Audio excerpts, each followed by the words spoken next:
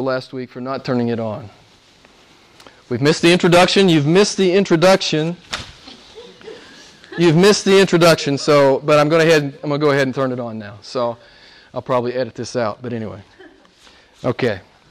God says, "There is none who does good. There's not even one." This is what God says. Do you believe this? Do you understand this about yourself?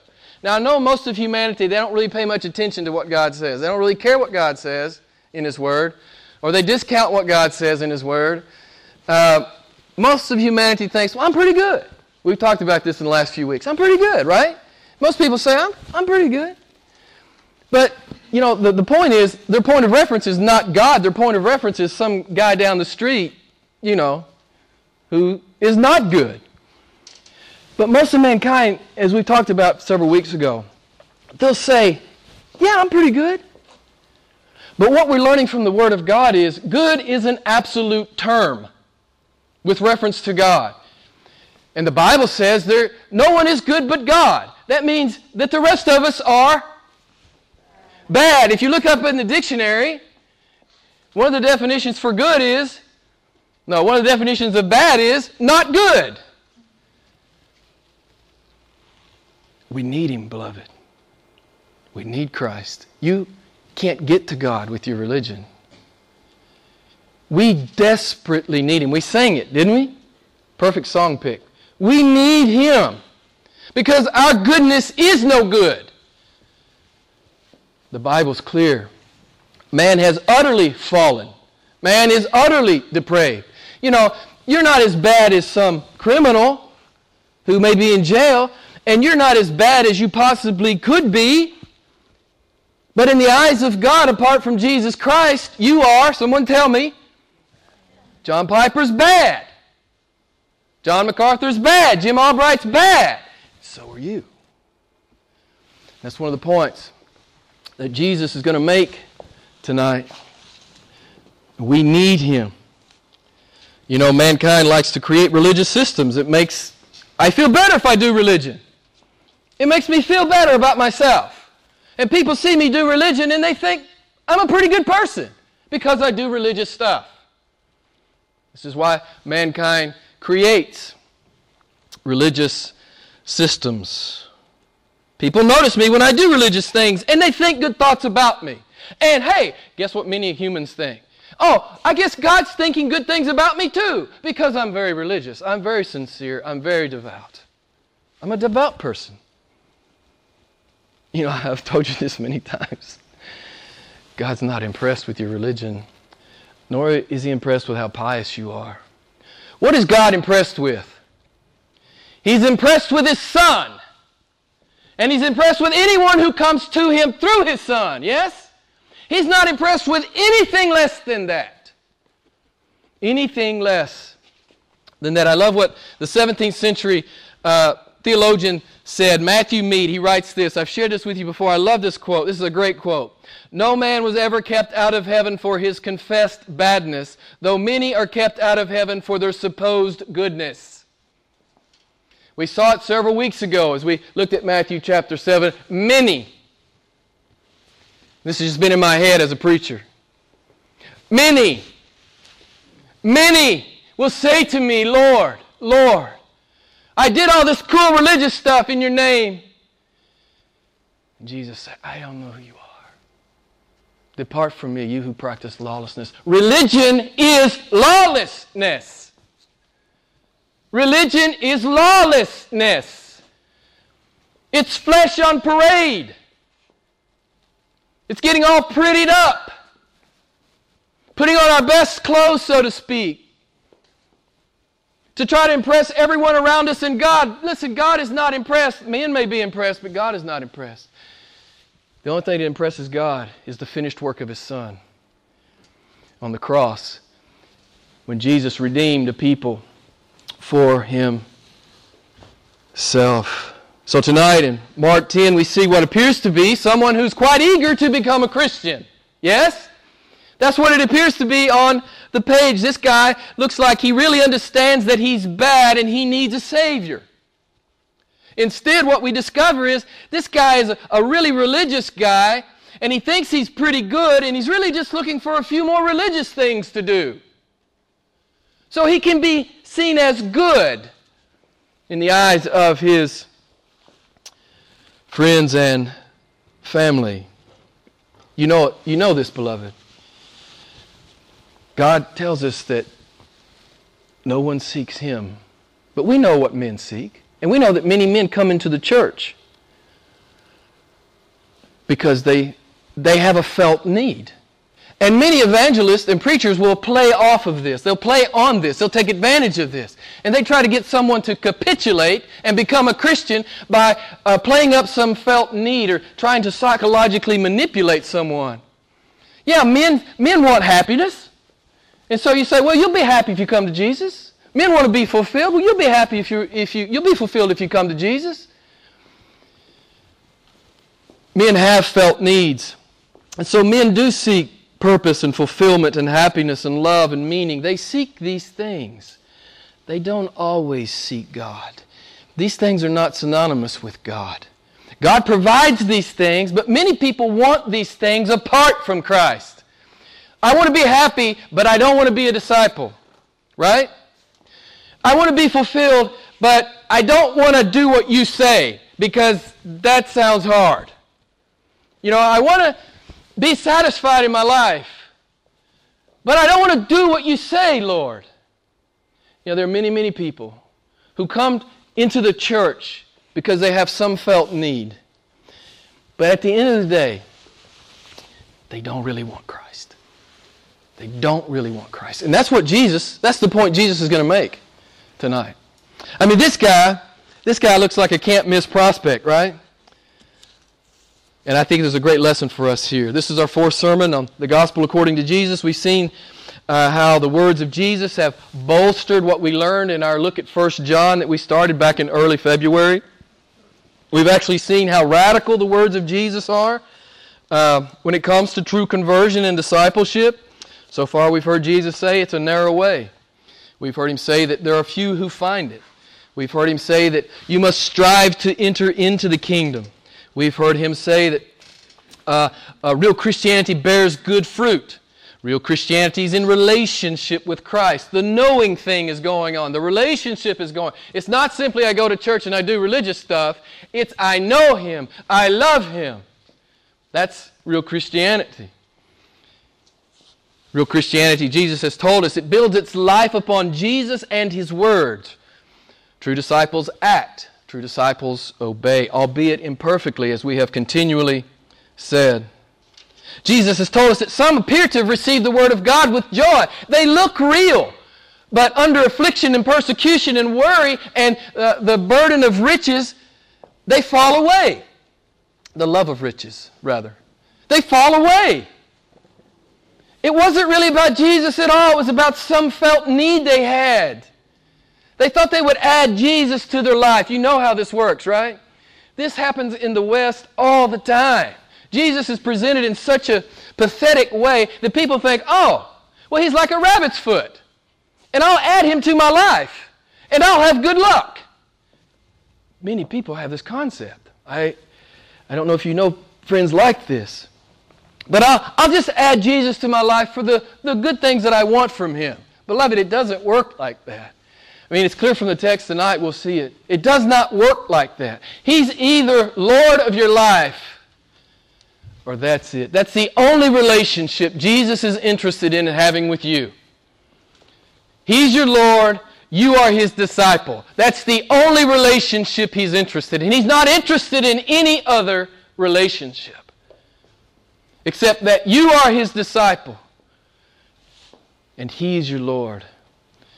And then that beautiful, I think Eleni said it so well, that beautiful love and intimacy, that intimate relationship begins as we submit to him and begin to fall in love with him.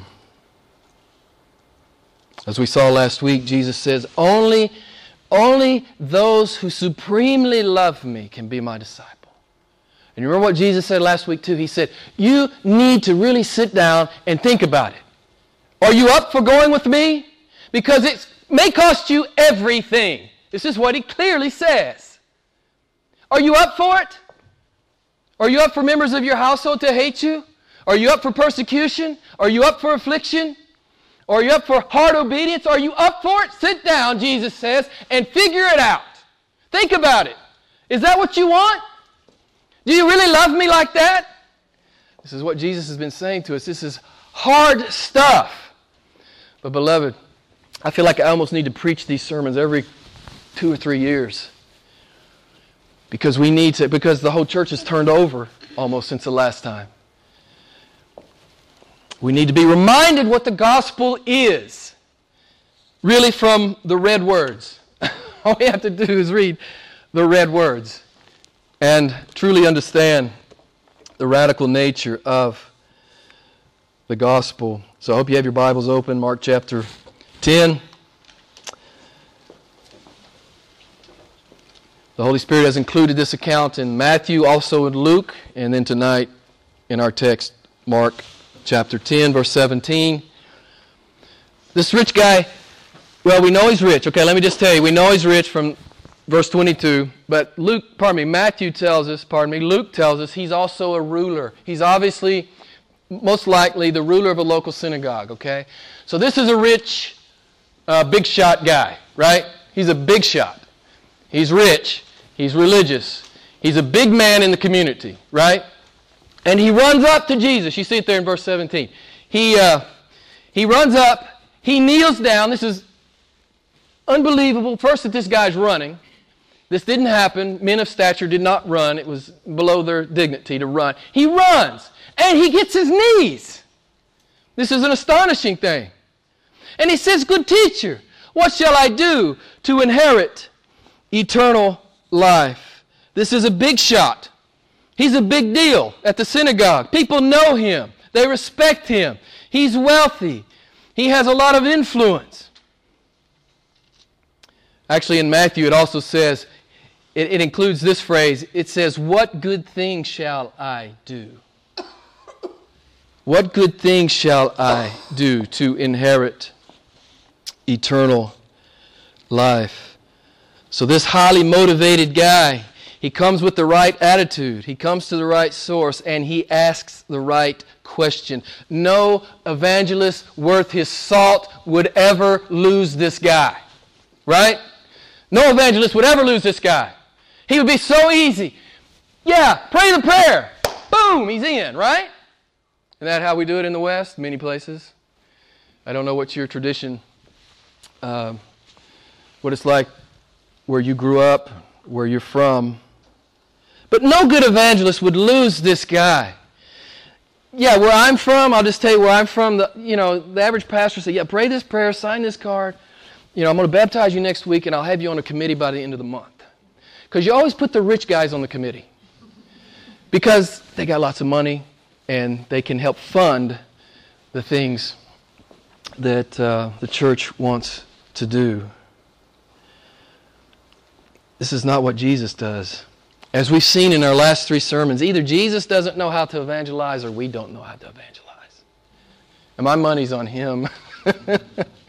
Jesus, anytime he gets a multitude, anytime he gets a group of people follow him, he just turns around and says, "Boom, you must pick up your cross and follow me." He starts to gather a group, he turns around and he says, "You must hate your whole family to go with me." He just does this stuff. And it's because Jesus Christ is not interested in superficial followers. He's simply not. Just read the gospel with that in your mind. Is Jesus interested in superficial commitments? Read the Gospels, all 4 of the Gospels with that in your mind. You'll see that he's not interested at all in that. He's interested in disciples. He's interested in disciples. So Jesus doesn't give him a dumbed-down gospel. He doesn't make it easy for him to make a decision for Christ. Instead, Jesus lovingly shows this young man what it looks like to be a real Christian. I think the modern church would do well to emulate Jesus Christ in this. And I've actually come to a conviction as I studied this week. Next time I have a baptism candidate come to me, we will go to Mark chapter 10. And we will look at the elements of the gospel that Jesus has presented. I think it's very, very effective. So let me go back and just say, as we go through here, I want you to try to identify the 4 elements that Jesus uses in the gospel presentation. It's not Jesus loves you and has a wonderful plan for your life. It's not that. Some of you have used that. Some of you have heard that. It's not that. That's not what Jesus uses. So try to identify the elements of the gospel that Jesus uses as He speaks to this young man about what it means to follow Him. And what we see Jesus do, we see Jesus putting up barriers. We see Jesus putting up barriers. He says, I don't want superficial followers. So He puts up barriers to superficial professions of faith. Jesus just puts it up. And He tells the truth. He tells the truth. Verse 18, Jesus said, why do you call me good? No one is good except God alone. What is Jesus saying here? I think 2 things. I think He's saying 2 things here. First, I think He's saying, do you realize who I am? I think He's saying, why are you calling me good? Do you realize I'm God? Do you realize I'm your Messiah? Do you realize I'm your Creator? Do you realize I am? I am? Maybe that was too many times. Do you realize that I am? I think this is one thing Jesus is saying. This is the first component of the gospel. Do you know He's God? Do you know Jesus is God? Do you know that? Do you believe that? Do you own that? Do you submit to His divine authority over you? I've told you this many times, whether you bow your knee to Him or not, you are His. You are His intellectual property. He made you. He owns you. As the potter owns the jar. He owns you. Even if you don't submit to Him, you're still His in that context or in that sense. I think that's what Jesus is saying. I'm God. Secondly, I think what He's saying here is that He's going to give this, big shot religious guy a lesson on goodness. As I said to you earlier, goodness is an absolute term. It only applies to Jehovah God. That's it, biblically speaking. It only applies to God. Jesus is going to drive this point home with this young man. Jesus is going to lovingly blow up his self-delusions of his own self-righteousness. This is one way to love somebody, to really love somebody who's trusting in their religion, trusting in their own good works, trusting in their self-righteousness, to simply blow it up. And this is what Jesus is going to do with this guy. Verse 19. Jesus said, you know the commandments?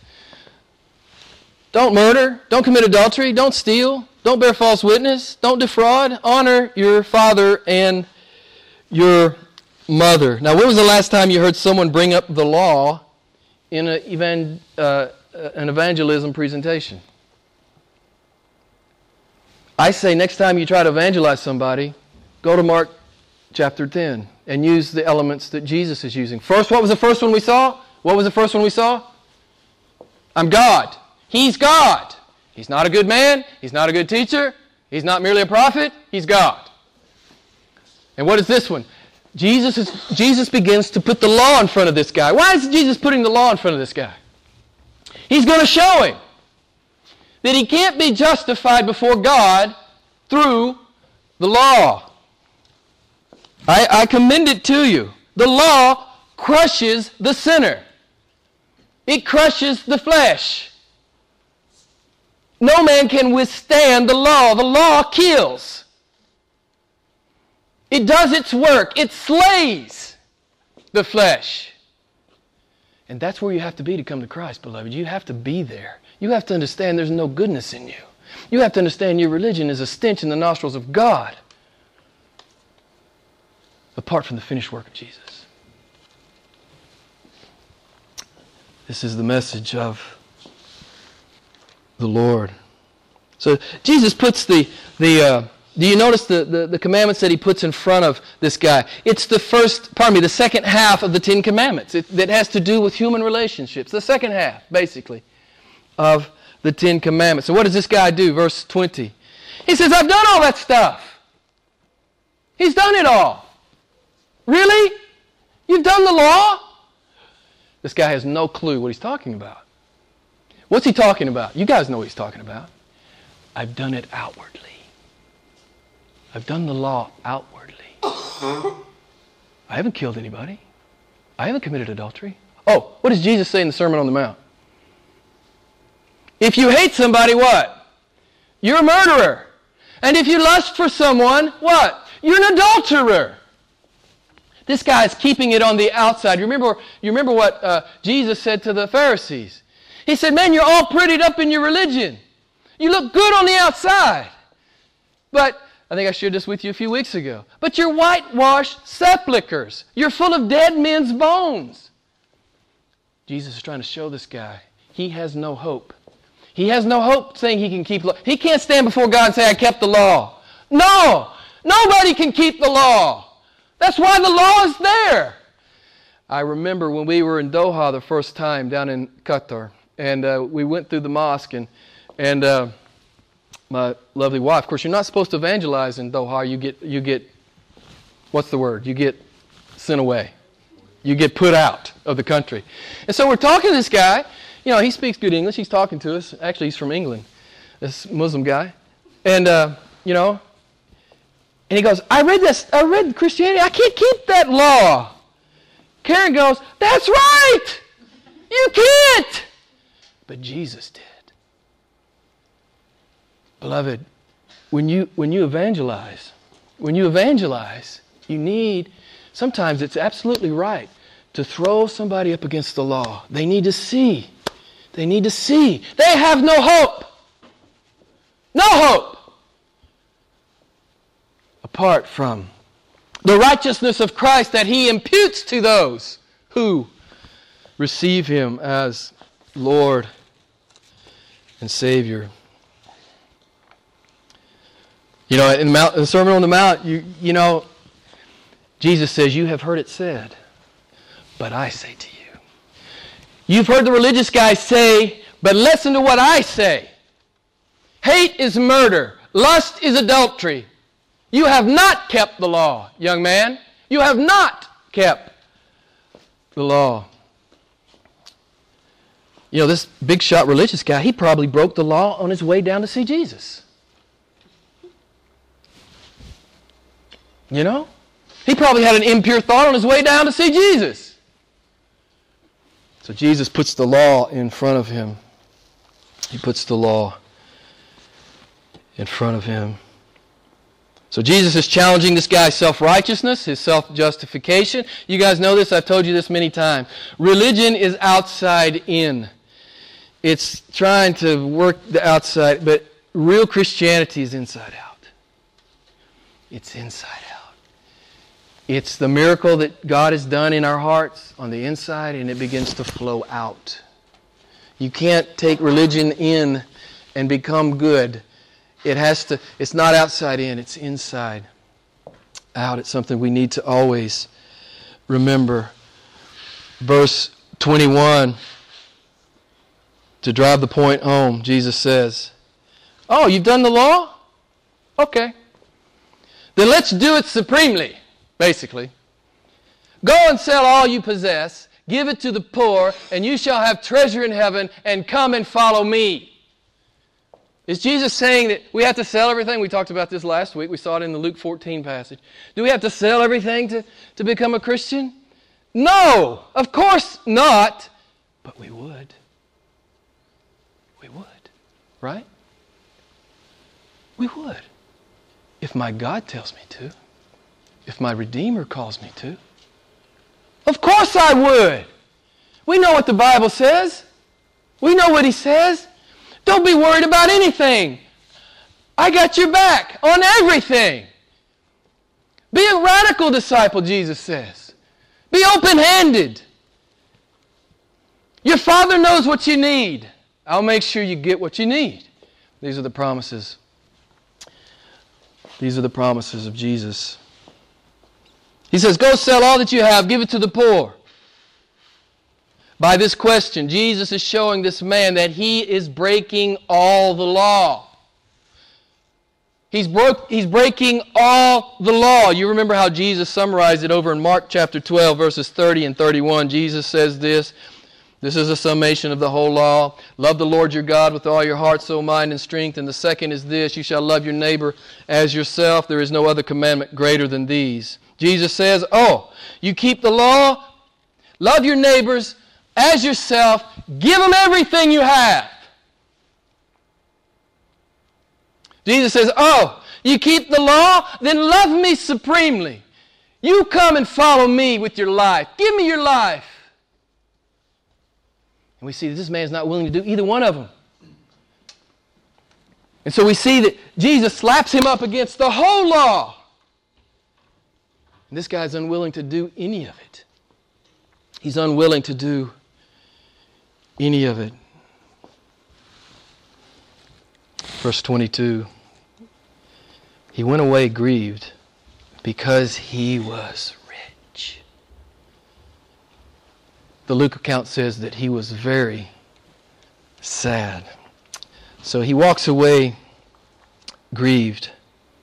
Why did this big shot religious guy walk away grieved? Because he had an idol in his heart. He broke the first 4 commandments. Those commandments that have to do with God. You guys know the first 4 commandments. He had a false god that he put before Jehovah God. What was it? It was his money. And of course, God says, you shall have no god before me. The second commandment, you shall worship and serve no idol. This man was worshiping and serving his idol, his money. His money meant more to him than what his God had just said to him. His money meant more to him than his neighbors who he said he loved. You see how revealing the law is? You see how powerful the law is when you're doing evangelism? The third commandment, do not take the Lord's name in vain. And I know how we normally think about that. But beloved, when you speak God's name and He's not really your God, you are taking His name in vain. If you have some other God, let's just say money, like this guy. If money is really your God, to speak the name of the living God is to take His name in vain. So he's taken God's name in vain his whole life. Because he doesn't really love Him. He loves his money. And he loves his power. He loves his prestige. He loves his comfort. He loves his ease. He loves the status that this money brings him. He'd been taking the Lord's name in vain all of his life. The fourth commandment, keep the Sabbath. Well, he's a religious leader. He'd been in the synagogue. He's in the synagogue every Sabbath, but it was on a hypocritical basis. He wasn't keeping the Sabbath at all. He was coming into the Sabbath and blaspheming God by loving money more. This is the message. Every commandment that deals with God, He'd broken. Jesus, boom, slapped him up against the law. Beloved, this is powerful. This is a powerful thing for us to see.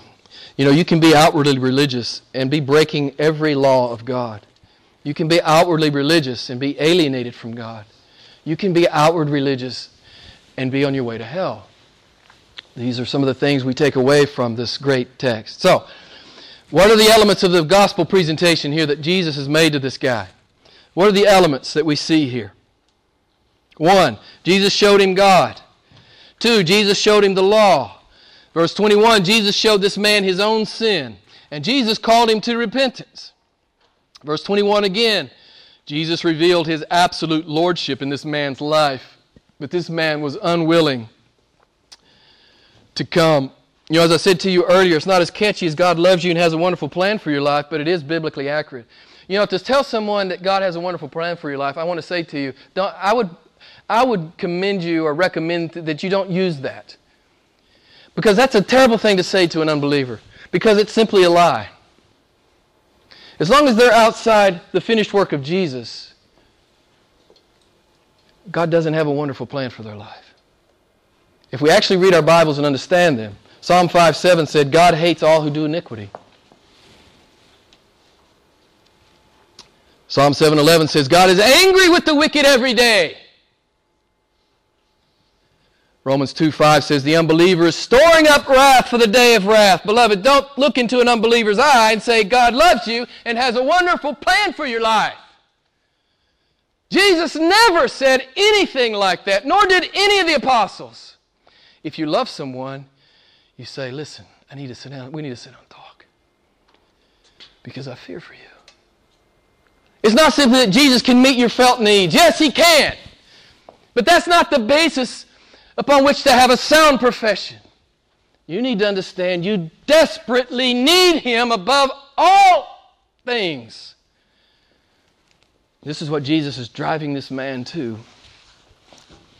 So listen, beloved, I think we need to imitate Jesus here. We need to quit spinning the gospel. We just need to have some integrity with the Word of God. We need to quit trying to market the gospel. We just need to have enough love for people to tell them the truth. Hey, next time you need to evangelize someone, just go to Mark 10. Just go to Mark 10. I love Mark 10. This guy would love to have been a respected church member. He would have loved to have been a church-going church guy. You can do that without loving Jesus. That's easy to do. I mean, he would have jumped at the chance to pray the prayer if Jesus said, hey, just pray this prayer. You can have eternal life. He'd have jumped all over it, man. He would have jumped all over it. He would have been happy to memorize some church dogma and do some sacraments. You can do those things and not really love God. Jesus demands preeminent love. That's what we saw last week. Preeminent love. You say, well, Jim, this message is too hard. It's too hard. I don't like to hear it. My friends won't listen to this. Beloved, that's not your problem. That's not, our job is simply to sow seed. We saw this several weeks ago. We just sow good seed and let God do what God does. Don't try to make the gospel easy. It's not. It's not. According to Jesus, I don't know what your local denominational theologians say, but I know what Jesus says. Jesus says, you must strive to enter in the kingdom of God. It's not some cheap and easy thing you can have at your convenience. Beloved, it's not that. If we're going to actually believe the Bible, you cannot come to Christ on your own terms. We've said it many, many times. You have to come to Him on His terms, not your terms, His terms. They are not negotiable. They are non-negotiable. His terms. His terms. Not your terms. His terms. So this rich guy walks away because he loved his money. We see this great contrast. You remember the story of Zacchaeus, right? Over in Luke chapter 19. Zacchaeus was a rich guy too. What was the first thing Zacchaeus said? Jesus didn't say anything to him about money. But after Zacchaeus had received Christ, what was the very first thing Zacchaeus said? He said, I'm going to give half my stuff to the poor people. And he did it with great joy. This man walks away grieved. Why? Because he loved money more than God. Zacchaeus said, man, I'm going to distribute this. Why? Because he's full of joy. It's what happens in conversion, beloved. You get the relative value of money and God real fast. When you get a genuine glimpse of Jesus, man, you understand where the value is. You understand it. It's not in that pile of money. It's in Christ. It's in Christ and Christ alone. Real quick. We see here that Jesus says, verses 23 to 27, He says it's hard for a rich man to be saved.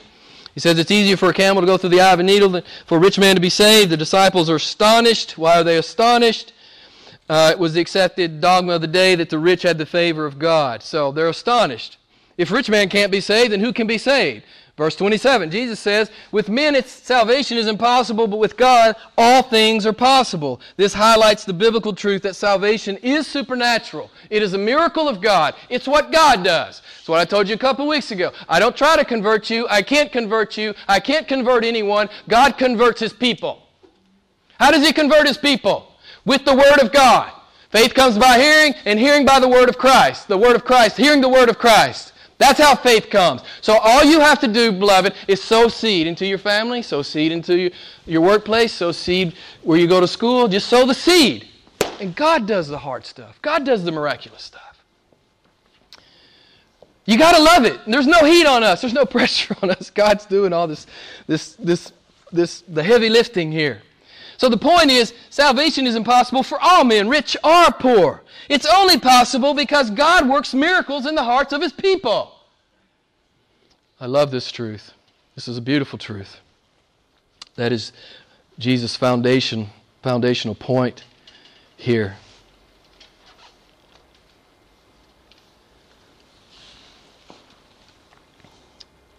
Jesus Christ is your preeminent, supreme, and ultimate treasure.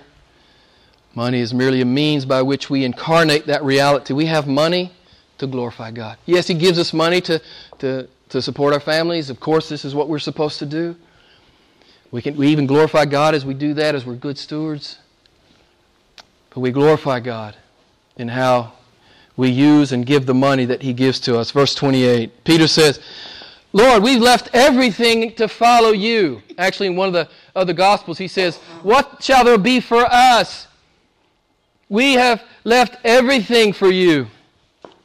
And you got to love verse 29 to 30. I know you love this. Truly I say to you, Jesus says, there is no one who has left house or brothers or sisters or mother or father or children or farms for My sake and for the sake of the gospel, but that he shall receive 100 times as much. Now in the present age, houses and brothers and sisters and mothers, children and farms, along with persecutions in the age to come, eternal life. Jesus says, Peter, every good thing is yours. Every good thing is yours. You are My disciple. You love Me above all things. Every good thing is yours. The Father has chosen gladly to give you everything good. Not just now, but forever, for a billion eternities. Beloved, this is awesome stuff. This is awesome stuff. Jesus said, you can't really make a sacrifice for Me. You can't do it because I'm going to reward you 100 times fold. 100-fold. I'm going to reward you, He says. You know, this, if you read missionary biographies, you see this. These guys that pay these heavy prices, they go to these places, these hard places, but they always come back and say, I never made one sacrifice for Jesus. It was all worth it. He came to me intimately. The intimacy just exploded as I entered into hard obedience. You can't sacrifice for I am. He's always going to outbless. He's always going to bless you more. And that which you've given up is returned to you 100-fold. What else did He say in verse 30? And I'm wrapping it up now. What else did He say in verse 30? You get all this good stuff, plus what? What is there at the end of the verse? You get what? You get what? Persecutions. Well, who wants to hear that? This is how Jesus teaches. Well, why don't you just leave that out? Don't bring that up. Let's get this guy to, receive Christ first. Pray the prayer first. Don't say that. I can just hear His disciples. Don't say that, Jesus. Why does Jesus say it? Because it's true. He said you're going to have new life. And you're going to have new enemies. You're going to have mothers and brothers and sisters and brothers and mothers and brothers and mothers and brothers. All over the world, you're going to have them. And you're going to have enemies too. They will hate you because they hated Me. And if they hated Me, they'll hate you. It's the Word. It's the Word of God. You'll have spiritual blessing and inheritance. But you will have spiritual warfare and enemies.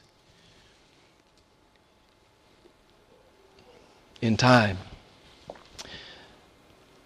So why does God allow His people to be persecuted? We've talked about it many times.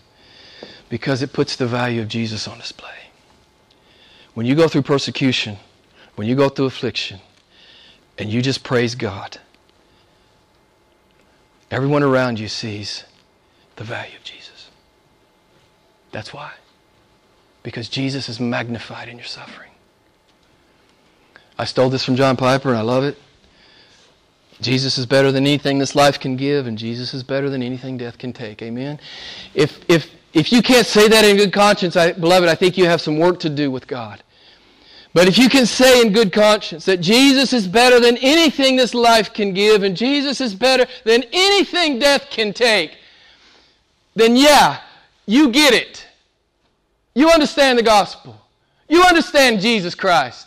You understand what it means to be a Christian.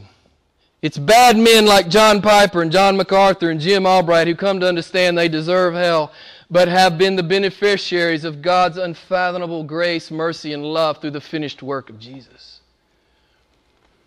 That's a disciple. And you can't stop somebody like that. If somebody's really, understands what he deserves, if he really understands it, and now he understands what his inheritance is in Jesus, you can't stop a man or woman like that. You can't stop them. I mean, you can't. You can't stop them. Man, they're just too jazzed. How can you not be jazzed? Can you not be jazzed? If we're not jazzed, beloved, we're not understanding it. We're not getting it. So the last 4 sermons I think I preached too long, but we've seen that to be a disciple of Jesus means that we're sold out, we walk the narrow way, we bear fruit, and we love Him above all else. This is biblical Christianity. Let's pray together. Awesome God, we praise You. We thank You that You challenge us. You always challenge us where we are. Thank You, Father. This is just too important. It's just too important. Eternity's too long for us to be deceived. So thank You, Father, that You've reminded us what the gospel is and what it means to be a Christian, what it looks like to be a true lover and follower of Christ. We thank You for these great messages, these great texts that we have looked at, and how You have made it crystal clear. We can ignore what You've said, but there's no way we can misunderstand what You've said. We know what You're calling us to, Lord, and we tremble, rightly so, for we know we are not worthy. We know we are not able, but we know, simply believing Your word, that You give us all we need. You give us all we need to be disciples of Jesus. So we give all praise, glory, and honor to You, great God, our great Creator God, our great Redeemer God, our great ruling and reigning God, our great returning God. We give all praise and glory to You. In the name of Jesus Christ we pray. Amen.